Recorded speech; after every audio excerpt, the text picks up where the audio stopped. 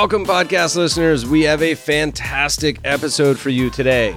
Last year, when we published The Best Investment Writing, Volume 2, we offered authors the opportunity to record an audio version of their chapter to be released as a segment of the podcast, and listeners loved it. This year, we're bringing you the entire volume of The Best Investment Writing, Volume 3, in podcast format. You'll hear from some of the most respected money managers and investment researchers all over the world. Enough from me. Let's get to our guests and let them take over this special episode. Hi, this is Frazer Rice. I'm the author of Wealth Actually. I focus on intergenerational wealth transfer issues and family offices. I can be easily reached at FrazerRice.com and WealthActually.com. I'll be reading an abridged version of Chapter 2 of Wealth Actually. This focuses on the communication issues around wealth and the next generation. I hope you enjoy it. When is the best time to communicate your plans around your wealth? Good communication is the foundation for a good organization. And as unromantic as it sounds, a family is an organization. When communication is poor or non-existent, it ultimately leads to mistakes, distrust, and pain. However, when it comes to communicating your wealth planning to your loved ones, there are appropriate times and stages for people to receive the information. Telling a child too early can affect their ability to develop a strong work ethic or create future self-esteem issues. If you tell your son that he's worth $30 million when he's only 16 years old, he may not have the ability to process or manage the information the way an adult could. When it comes to the goal of developing productive and motivated children, I'm not against parents who decide to withhold information until they feel their child is ready for it. However, ready is a subjective label. The parents will have to decide when their children have the ability, maturity, and mindset to take that information and use it productively. For most families, my preference is to withhold this information from children until they are out of high school or college. There are some high school or college kids who can handle that kind of information, but most can't. Many college students are dealing with their own challenges in personal development and identity. They're figuring out what they've been put on the earth to do and exploring what they're good at. Adding money and potential entitlement and self-esteem issues to the mix only confuses the issue. As a prerequisite to communicating with their children about their wealth, it's common for my clients to want their child to demonstrate the ability and desire to row their own boat. Rowing your own boat can mean different things to different people, but it generally means having the ability to be financially independent, understanding the value of a dollar, and having the motivation to make their own way in life. When any or all of those ideals are achieved, it's often a good time to begin explaining the resources available for the current and future benefit, which can allow the child to use these resources in the planning of their own lives. In many trust structures, wealth is distributed regularly at certain ages. It could be one sizable distribution every 10 years, starting at the age of 25. This distribution schedule won't diagnose someone's readiness for the wealth, but it tends to align well with future life milestones. At 25 years old, hopefully the recipient is out of college or finishing up grad school, and a distribution can help them land on their feet. At 35, the odds are that they'll be married and have families. At 45, their families may still be growing, or the oldest children might be heading to college. Regular distributions can ensure resources are there for children throughout their lifetime. But what if your child is the next Elon Musk and needs $500,000 at the age of 20 to start the next Tesla? Do you want the once-a-decade distribution structure to hinder their access to resources? There are ways to get around that issue and structure wealth accordingly if the flexibility is important to you. Defining your goals for your children will lead you to the best structure for distributing wealth. In defining financial goals for children and determining when to communicate your message about wealth, it's important to consider each child's maturity level and the unique issues affecting their ability to manage themselves and their wealth. If they're not ready, their motivation level or self-esteem could be in serious jeopardy, and a sense of entitlement will take root. Worse yet, from a financial standpoint, those kids could develop extreme spending habits and be governed by a structure that they don't understand or, ironically, trust. I find that it's good for children to have an appreciation for how the wealth was created. People become worse public citizens when there's no connection with the wealth that's been generated and no sense of the history of their family's success. Many of my clients take great pains to educate their kids about the family's legacy, where the money came from, and who currently works to manage the wealth. An appreciation is gained for the family members who manage and drive the wealth, as well as the employees who work hard to keep the family trusts healthy and funded. There is no perfect scenario because every family will have members who make mistakes. However, when everyone in the family has a baseline level of respect for where the wealth came from, it helps them become more involved as family members as well as public citizens within their own communities. What if the children aren't interested? What if you have a solid plan and well-timed communication, but upon presenting it to your family, the kids are more interested in their iPhones? Perhaps one is trying to become the next Wayne Gretzky in the hockey world, and another wants to become a social worker. They're not concerned about the family's legacy, where the wealth came from, or managing it. That's okay. Kids will be kids. I wouldn't lose hope in the education process. Interest in the legacy will come when it comes. Keep the door open and continue communicating around your legacy plan and goals, because you never know when it will click with your children later in life. Maybe it will be a change in jobs, a recent engagement, or the birth of a child that triggers the interest. Patience is a big part of communication. The recipient isn't always ready to receive the message, even if you're ready to send it. With patience, your family will end up in the right place, even if it doesn't go according to your original plan and schedule. Patience will be a key part of conveying a legacy because it will also be a big part of creating a culture around the wealth that lasts over generations. Ongoing patient communication enables your children to go out into the world, find themselves, and experience life in their own personal journey. They can come back into the fold with the benefits of wisdom and life experience and decide, of their own accord, to contribute to the larger family legacy that you've been developing and enjoying over time. It's most useful to have family wealth conversations when everybody is in the same room. If you tell inconsistent stories to two different family members, it's going to create conflict and undermine the goal of good long-term communication. I've seen wealthy families use a third-party advisor to lead these family-wide discussions. It makes sense to have an experienced expert in the room to answer questions and address common issues that arise during a family's conversations around wealth. This is valuable because it's difficult for anyone in your family to be the expert at conducting the conversation and fully understand how you will achieve the goals. Perhaps more importantly, if the message comes from a third party, it isn't a message that's been dictated from above. The family values can and should come from the top, but not the full planning and communication around the strategies and tactics. When a third-party advisor is in charge of facilitating the conversation and answering questions, it removes internal family pressures and promotes healthy questioning and communication. Usually, everyone in the room will learn something. Having a third party in the gathering to moderate the family's communication and manage the proceedings allows the family to observe the strengths and weaknesses of each family member, understand the values held by each person, and to ultimately learn something from one another. This creates a higher level of initial buy-in and will lessen future conflict. Family members will have an understanding of how the wealth was structured and distributed and why it was done that way. An entire cottage industry has popped up around this service. It is common with most major financial institutions and most sophisticated wealth advisors and attorneys to have access to this expertise. Some families may need only a few initial sessions to discuss their planning, with the family able to exercise the discipline and organization to handle the maintenance of the culture from there. Others run it like a business with the help of outside advisors and schedule ongoing quarterly or annual meetings. Either way, a third-party facilitator can provide significant value in the communication of legacy wealth plans. Who are my happiest clients? The happiest people I've worked with do not place their self-esteem in what the numbers in their checking accounts say. Instead, they focus on enjoying their experiences as well as impacting the people and communities they care about. I've seen some patently unhappy billionaires who, despite having unlimited resources, seem to flail around in life with little purpose. The happiest people, on the other hand, have clarified their goals and are focused on enjoyable experiences and impactful legacies. They take the time to enjoy themselves, help others, and be global citizens. A person's unique personal beliefs and goals can also drive their strategies around philanthropy and taxes. How much of your wealth would you like to give to your family and your philanthropic interests, and how much would you like to give to the government? A common illustration shows that if you pass away with no type of tax planning, once your wealth creeps over the federal estate tax exemption, you can simply divide your wealth in half. One half of your post-exemption wealth will go to the government, and the other half will go to your family.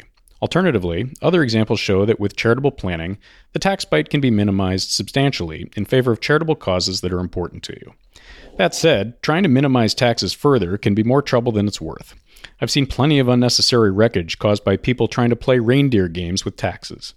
Certainly, we should have the right to structure our finances to avoid the unnecessary payment of taxes, but being extremely aggressive in tax avoidance structures can be expensive and annoying for future generations. The administration of aggressive planning can be burdensome, and if changes need to be made in the future, they will be costly and complicated to unwind. People who go through the exercise of clarifying their goals often find they have enough wealth to accomplish their goals without needing to push the needle on tax avoidance. It's perfectly normal to cut out wide swaths of taxes, but at a certain point, administrative complexity causes diminishing returns. If you're advised to set up an array of legal structures that provide marginal tax benefits, or cost more in administration than the tax benefit, then you're likely just paying for the accountant's speedboat or the lawyer's Camaro. Getting the wealth prepared for the family. There are two prisms of wealth planning and management. The first is the focus on building, protecting, structuring, and distributing your wealth. After defining your goals for your current wealth and legacy wealth, you'll then look at the technical aspects of accomplishing these goals. First, are the assets sufficiently placed? For example, if you decide to have trust funds set up for your grandkids' benefit, then you'll likely want long-term growth assets inside those trusts, compared to assets needed for current income. On the other hand, if you have a fund set up to provide the down payment for a house in 5 years, you'll want that investment to be less risky and more liquid. When you're ready to close on the house, you don't want to wake up to a 30% decline in the stock market and have to show up at the closing saying, "I'm sorry." Next comes the determination of the best structures to maximize the delivery of wealth to your family, focusing heavily on tax considerations and investment goals. If there is a good understanding of the legacy goals and the values behind your plan, and you have input and buy-in from the beneficiaries, it will help the process of getting the wealth into the best structure. From there, you need to decide how future generations will access the wealth without abusing it. Which leads us to getting their family ready for the wealth. We've seen that it's possible for small fortunes to become big fortunes and then get squandered back to small fortunes in 3 generations or less. Lack of communication can be one of the main drivers of this shirt sleeves to shirt sleeves phenomenon. Family members rarely do a great job of making decisions together when communication is poor or non-existent. Siblings may fight if they don't understand how the estate was divided and why it was done that way. It's valuable to have a dialogue with your kids about why and how the estate will be divided. It's also valuable to the 3rd generation to have communication and interplay with the 1st and 2nd generation, as it helps in transmitting your values and discussion points.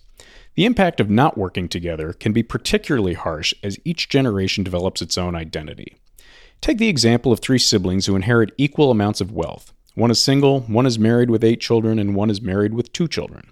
Those 3 beneficiaries will likely have different dynamics in how they spend their money. From an investment standpoint, the assets should be allocated according to the different needs of those 3 situations. What's the impact of not working together? By not communicating well and sharing experiences, the siblings will lose the benefits of collaboration and scale. They'll lose the benefits of brainstorming solutions to problems and the benefits of understanding the different perspectives and needs of different family members. Finally, they'll lose the mutual understanding of how and where the wealth is generated and the shared sense of family values in managing that wealth. Establishing solid communication now will help the beneficiaries be more analytical and confident in their future decisions regarding the wealth.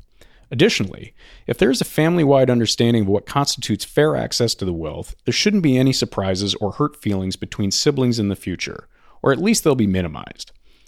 They'll remember the values behind the decision-making process and understand why tough decisions were made to maintain those values and reach goals in the future. It will create a support network within the family and prevent shortcomings and disagreements. That's a great situation for a family to be in now, and in the future as the family grows and new members are brought into the fold. What is the importance of values in growing that wealth? A healthy level of communication around your goals and values can also help in growing the wealth. To combat the shirt sleeves to shirt sleeves phenomenon, growing the wealth is necessary. There should be an understanding that resources are finite. While resources may be bountiful for the 1st and 2nd generation, the 3rd generation grows and the number of mouths to feed, house, educate, and entertain increases geometrically. The family must understand how to grow the wealth to keep up with that increase in spending. In the 2nd and 3rd generation of wealth, each person will have different interests. Not everyone will be entrepreneurial or financially motivated, but success may come in different forms. One may choose to be a social worker and advance the human condition through their work. If that's a respected family value, and I think it should be equally valid an endeavor as being a venture capitalist, even if it doesn't generate more financial wealth for the family. Again, conflicts here will be mitigated by a clear understanding of the values behind the legacy wealth and a clear understanding of what needs to happen for the wealth to be maintained and grown. Understanding strengths and weaknesses. Similar to a coach understanding the strengths and weaknesses of each player on a team and building a game plan around them, there's a benefit to understanding the strengths and weaknesses of each beneficiary involved in future decision-making. If your son is terrific with numbers and interested in investments, and your daughter is empathetic and empowered with communication skills, there's an advantage to understanding how those two skill sets can work together and lead to a better outcome than if each one is managing the wealth decisions independently. The son, who is numerically talented, may not be sufficiently empathetic toward the siblings affected by the wealth, and the sister could help greatly in the facilitation of communication and agreeable decision-making. While the empathetic person may understand everyone's feelings and needs and how to distribute the wealth accordingly, they run the risk of spending the wealth too quickly. That's where the expertise of the financially savvy person can be tapped, and the two different strengths can be combined and used for the collective benefit of the entire family. How does one think about structuring teamwork? To prevent family conflict and poor decision-making, it's important to have a structure around your wealth discussions and decisions. Whether it's a quarterly or annual meeting, it's good to revisit issues, learn from others' experiences, and communicate regularly. This necessitates a procedural and organized approach to decision-making and gently forces the heirs to communicate with each other. It may not always be a fun meeting, but it will accomplish a greater good in maintaining wealth if each participant feels heard and understood. Regular meetings also provide the opportunity for learning. To earn and retain buy-in from all constituencies involved, everyone needs to understand the decisions being made around the wealth. This will help to build a sense of community toward problem solving in the future. The famous boxer Mike Tyson once said that everyone has a plan until they get punched in the face. When that punch in the face comes, and it will come, that sense of community and family-wide buy-in will be critically valuable. Stressful challenges may not emerge until the death of the first generation or until there's a significant change in the family's financial situation. Maybe the family business tanks, booms, or is acquired. Prior work and prior communication will bear fruit in those challenging situations. It helps when everyone is able to access the same toolbox of knowledge in the management of wealth. This allows for more efficient administration and understanding when it's time to make decisions. In making group decisions, you'll be seeking a consensus among people, while from the same family may have different opinions based on different experiences in life and work. When a high level of financial understanding is shared by all participants, their differing experiences and opinions can be used to make better decisions, instead of becoming as unproductive as sheep ramming their heads against each other. It's difficult to have a conversation regarding wealth decisions if some of the participants don't know the difference between stocks and bonds, or don't understand why it's not prudent to invest half of the family wealth in one volatile penny stock. A lack of shared financial knowledge can lead to unproductive debates with comments such as, "I heard from a friend at a cocktail party that we should be buying pork bellies," or "we should put half of our assets into Bitcoin." If it's not possible to get everyone up to the same level of education, or even get everyone in the same room, it's a good idea to ensure that someone in the room represents the interests of those family members who are not up to the same speed. When everyone is represented, the differing opinions of family members can be productively used in decision-making as opposed to becoming counterproductive obstacles. Some parting thoughts. Oscar Wilde once remarked that anyone who lives within their means suffers from a lack of imagination. While it's fun to have characters and outsized personalities in your family, you can really set yourself up for problems if future generations develop a caviar taste far too early in life. You'll need to set up fail-safes to ensure spending stays under control and help protect future generations from external threats to wealth. Financial predators, divorces, and other external events can change someone's balance sheet quickly and permanently. You can't save all the puppies in the pound. However, you can try to avoid general mistakes while also building a structure that won't detract from your family's ability to enjoy the wealth you've created. You'll have weathered the hurricane, will be able to enjoy the future, and can continue using your resources to build your legacy.